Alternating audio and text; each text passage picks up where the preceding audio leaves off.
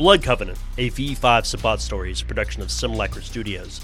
This podcast is intended for mature audiences and contains descriptions of violent sexual activity, mental illness, body horror, and inhuman supernatural depravity. If you are not comfortable with what you hear, please feel free to skip ahead or stop listening. If you'd like to support the show, please visit patreon.com/Simulacra Studios.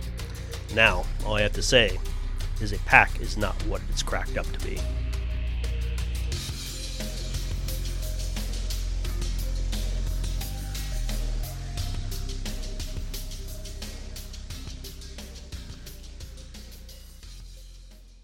But we have to leave tomorrow night, so we get to have a little bit of fun tonight, but we can't spend too much time here. I'm going to be leaving in a few hours, just so you know. You all are big boys and girls. You can get home when you need to, but I'll be leaving shortly, so don't make too much of an ass of yourselves. I thought you were about to tell me not to make too much racket when I come in. That too, but I would think Buck would do that more than you. So as you guys are getting yourselves comported to head back out into the room, you guys notice that the sound of the music has gone down significantly outside. Oh, they must be kicking off the show out there. Show?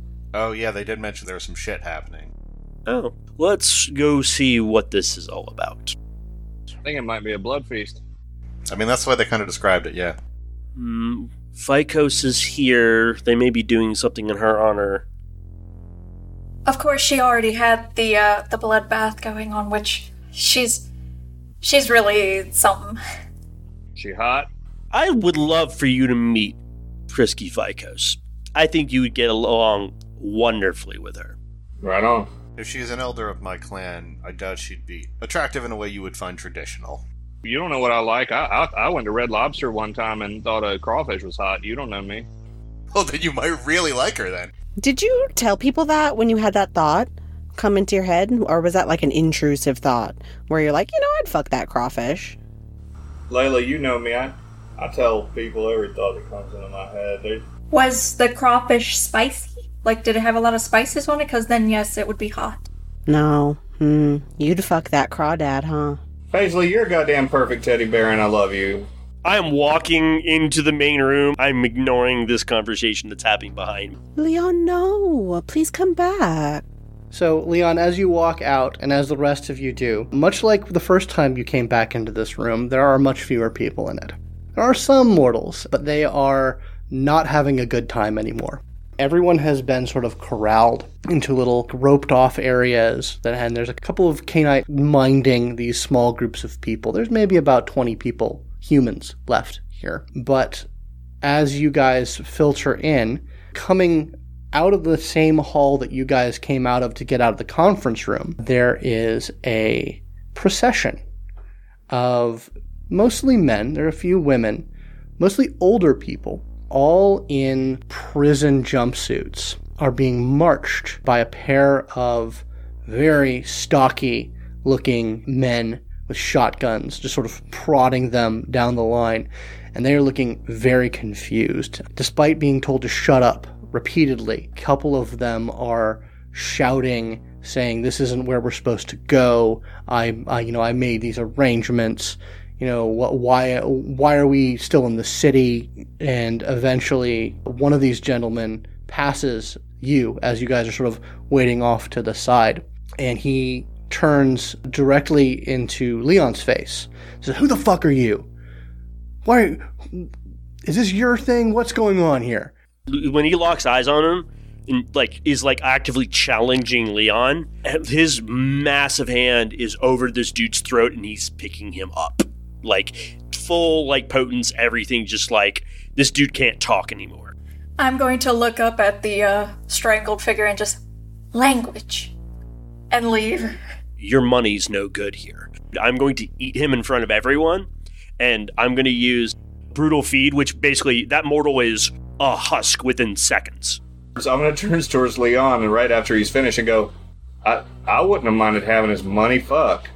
And he'll just drop the husk of a person, and I'm assuming that shuts everyone else up. Oh yeah, all the people in the line, all the mortals sort of in the pens, like a hush goes over. The lighting changes suddenly to more black light comes up, and you see that like in invisible paint, like phrases like "eat the rich" and "die piggy die." The shit with it would have been scrawled on like the Manson family murder house, just everywhere. And as soon as his body hits the ground, drained of blood and totally lifeless, pandemonium breaks out. The music becomes fast and angry. The sound of screams can be barely heard over the screeching guitars and pounding drums as people start getting torn out of cages, drained and ripped apart as the blood feast begins. One of the women in the procession like just sort of falls to her knees, and almost on instinct she comes up to you, Buck, and starts like grabbing at your ankle and like crying. She doesn't know why she's going to you for safety and comfort, but she is. I'm gonna run over and kick her off of Buck. I just sort of snap my foot out and block Paisley's kick. And that just seems to endear you to her even more. She is just like trying to crawl up. And I'm gonna put a hand out like a hold on to Paisley. And I'm gonna take my hand, I'm gonna reach under this young lady's chin, and I'm gonna pull her up, and I'm gonna wipe her tears away. I'm gonna say, "Darling, why are you scared?" I don't know what's going on. I was supposed to be going to jail. What's happening? You're getting something so much better. You're getting set free from a prison that you don't even see the bars of. You see this life, this belongings, these things that own you, they have been your prison. And darling, I'm here to tell you, you don't know freedom like I do. I got nothing. I got nobody.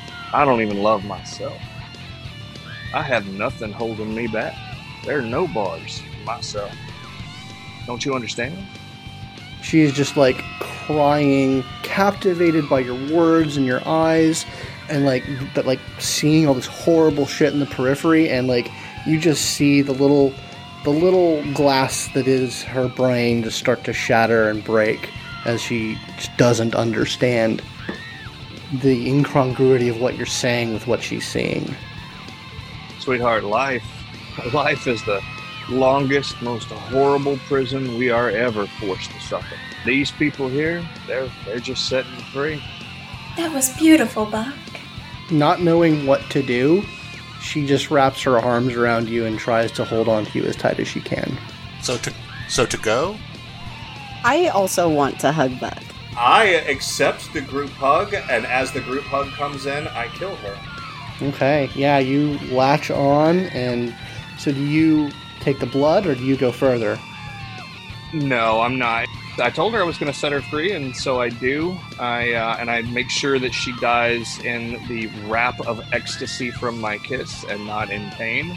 When her body is, of course, I gain no sustenance from it, but I do it anyway, and I let them share in it if they'd like. Okay, so yeah, Layla, you get in on this hug with this poor woman. Yeah, I'm just like, oh, God, that was so beautiful, Buck. You're absolutely right. We're stuck in this fucking horrible flesh prison, and I want you to know that, God, that was good. And then when she's dead, I carry her as sort of like a cradle carry wrapped around my body out to the car, because I am going to need to eat later. Okay, so that's a little sweet. What about Reggie? How does Reggie respond to what's going on with Buck and what's going on around? I don't think that would be his style. I mean, he's probably not having like a hard time with what's happening. He doesn't mind the eating. Like, eating's eating, we have to do that. But when he kind of still gets a little squeamish when he sees people like doing funsy backbreakers on people, like, wee, look at his spine pop out. Like, that's not up Reggie's alley per se. But he also knows that this is not a place to question these things. And if he wants to leave this building, he'll have to just let that go. So, he's gonna, if there's no more people making too much fucking noise and yelling at him or in his general vicinity, he's going for the door. Okay, so Layla and Buck and Reggie head out eventually. What about Paisley? Oh, I'm heading out. I'm just very happy that, see, when she latched onto his leg, that's like a bad puppy humping your leg, and you just gotta kick him off. So, but he handled that very well, and I'm happy for him. So I'm going to follow him out with his gift-wrapped takeout. Leon, are you following them out as well, or are you... He'll do a very quick round, like, does anyone need to talk to me type of thing. No one is in a talking mood right now. And then he's just gonna have his cigar and walk on out, now that he's all full. Okay, yeah, so you guys exit the building. You have your to-go bag, Buck, as well. And you guys know that you have a few hours left before dawn. What is everyone doing in these few hours left in New York? I'm packing and very much praying.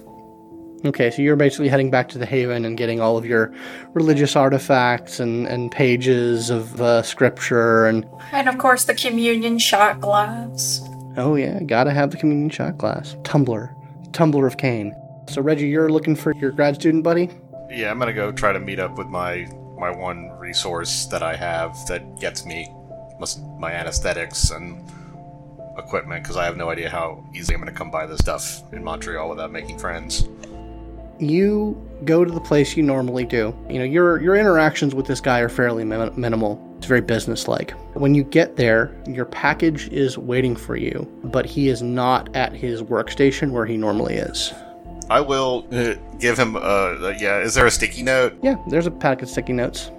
And I'll just write, got it, and I'll put it on his thing, and I'll take the package, but this is weird, and he broke the rules a little here, or at least my rules, so I'm gonna go to the bathroom and make sure everything's where it needs to be. Yeah, everything in the package is fine. Alright, what about Layla? How does Layla spend her last night in New York? It's a shame, because she really likes New York. New York has that same Las Vegas vibe to her. It's because it's always awake, it's humming. And I think she's sad that she won't be able to stay and experience it more. But she gets her girls ready. She probably has them in a motel or something, taking them wherever she goes. And I guess she's gonna get them ready to travel. Maybe put them on a bus or... Yeah, you can make travel arrangements. If you're planning on sending them up, then yeah, you can make travel arrangements for them pretty easy. Yeah, that's my thought. I don't feel super good about just leaving them in New York. I'll bring them with me. It's probably a bad idea, but I mean, we have to have some bad ideas. Absolutely. And what about Leon? How does Leon spend his last few hours in the Big Apple? He's actually going to go... He probably knows a couple places that are like dyed-in-the-wool, active Catholic, like you can do confession at any time, 24/7 type of places. And he'll probably go and spend some time in the church. He probably won't go to confession because he just did that recently. And, I just killed a dude. That's fine. But then he'll just make some very quick arrangements of like, hey, I'm going out of town for a little while. If you need me, you can reach me here. Like, I probably have a pager because it's 98. You can reach me at my pager like normal. I'll be back. I don't know when I'll be back, that kind of stuff. And then he'll probably come back to the Haven about an hour before dawn and set everything up that he needs to set up and get packed. Check in with everyone, make sure everyone's there and everyone's good. Yeah, you make your arrangements. You don't talk to the Padre directly because you talk to basically one of the subordinate priests who let you know that he had a late meeting with some other church officials. But yeah, you're able to square all that away and head back to the Haven, which leaves us with Buck. So you have your to-go bag, as it were. Are you taking care of yourself? Yeah, I'm going to render the package, if you will, in a clinical and experienced way. Not messy. Buck is from Alabama. He's a hunter. So he renders down what he needs out of it. And then, I think the appropriate thing would be, I know that this person was in life a very rich person who clearly had gotten rich due to some ill-gotten gains. And I think that the most respectful way to dispose of the rest of her body would be to throw it in a landfill. So I'm going to do that. He'll go ahead and top himself off, have a meal. He doesn't subject the rest of the pack to that. He knows it's a little more than Reggie can probably handle. And he'll probably just sort of wander. New York is pretty interesting. We're being told we have to leave New York. I've had a good time here. So I'll kind of wander the streets and look at the vast waste that is humanity for a while until I'm too bored with it, and then I'll just go probably pass out in the back of Leon's car before he realizes I'm there. Fantastic.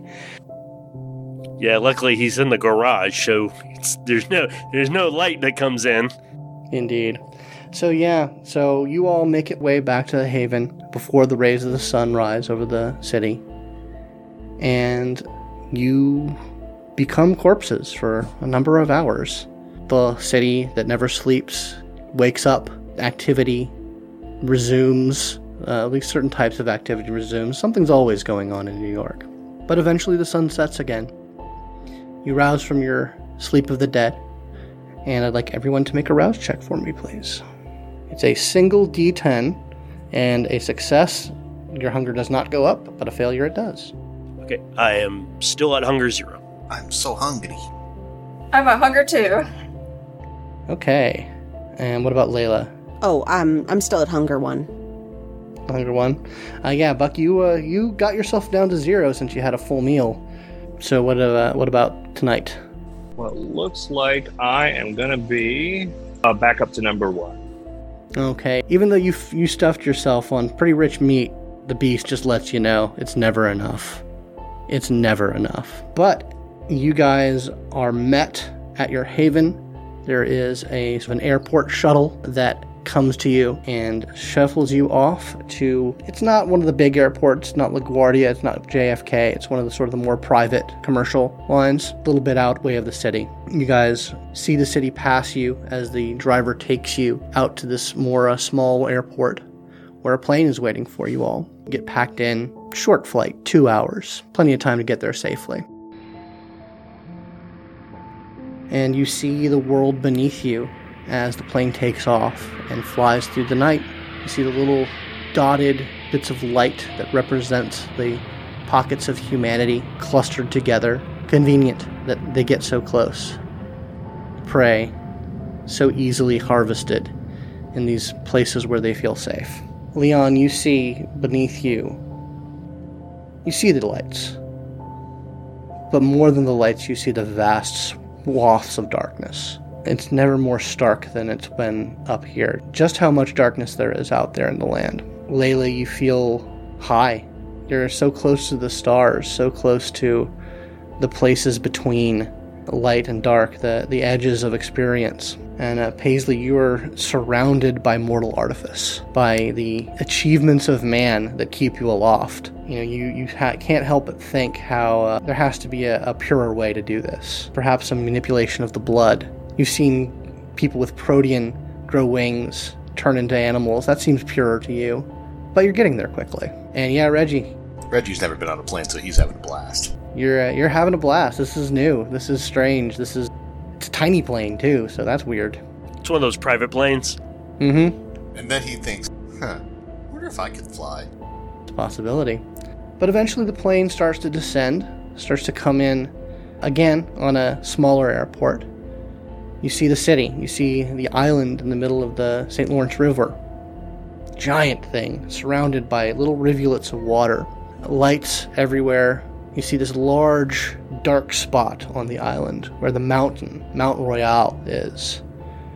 And all of you, even if you're lost in your own thoughts, when you cross over that mountain, when you see that dark pit, a chill goes up your spine. Just looking at it, you know something's very wrong.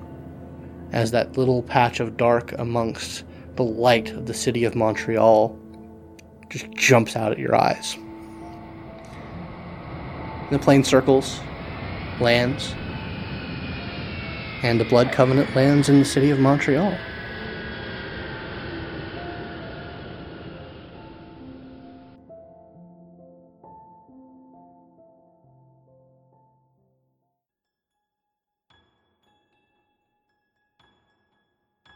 Thank you for listening to this week's chapter of Blood Covenant, a V5 Sabbat story, presented by Simulacra Studios. Simulacra Studios is an entirely listener-supported podcast. If you'd like to support the show, please visit our Patreon at patreon.com/Simulacra Studios. Patrons can listen to the entirety of Season 1 right now. in addition to gaining access to our private Discord server, where you can chat with the cast and crew of all Simulacra Studios productions. Again, thank you for listening, and we'll see you next week.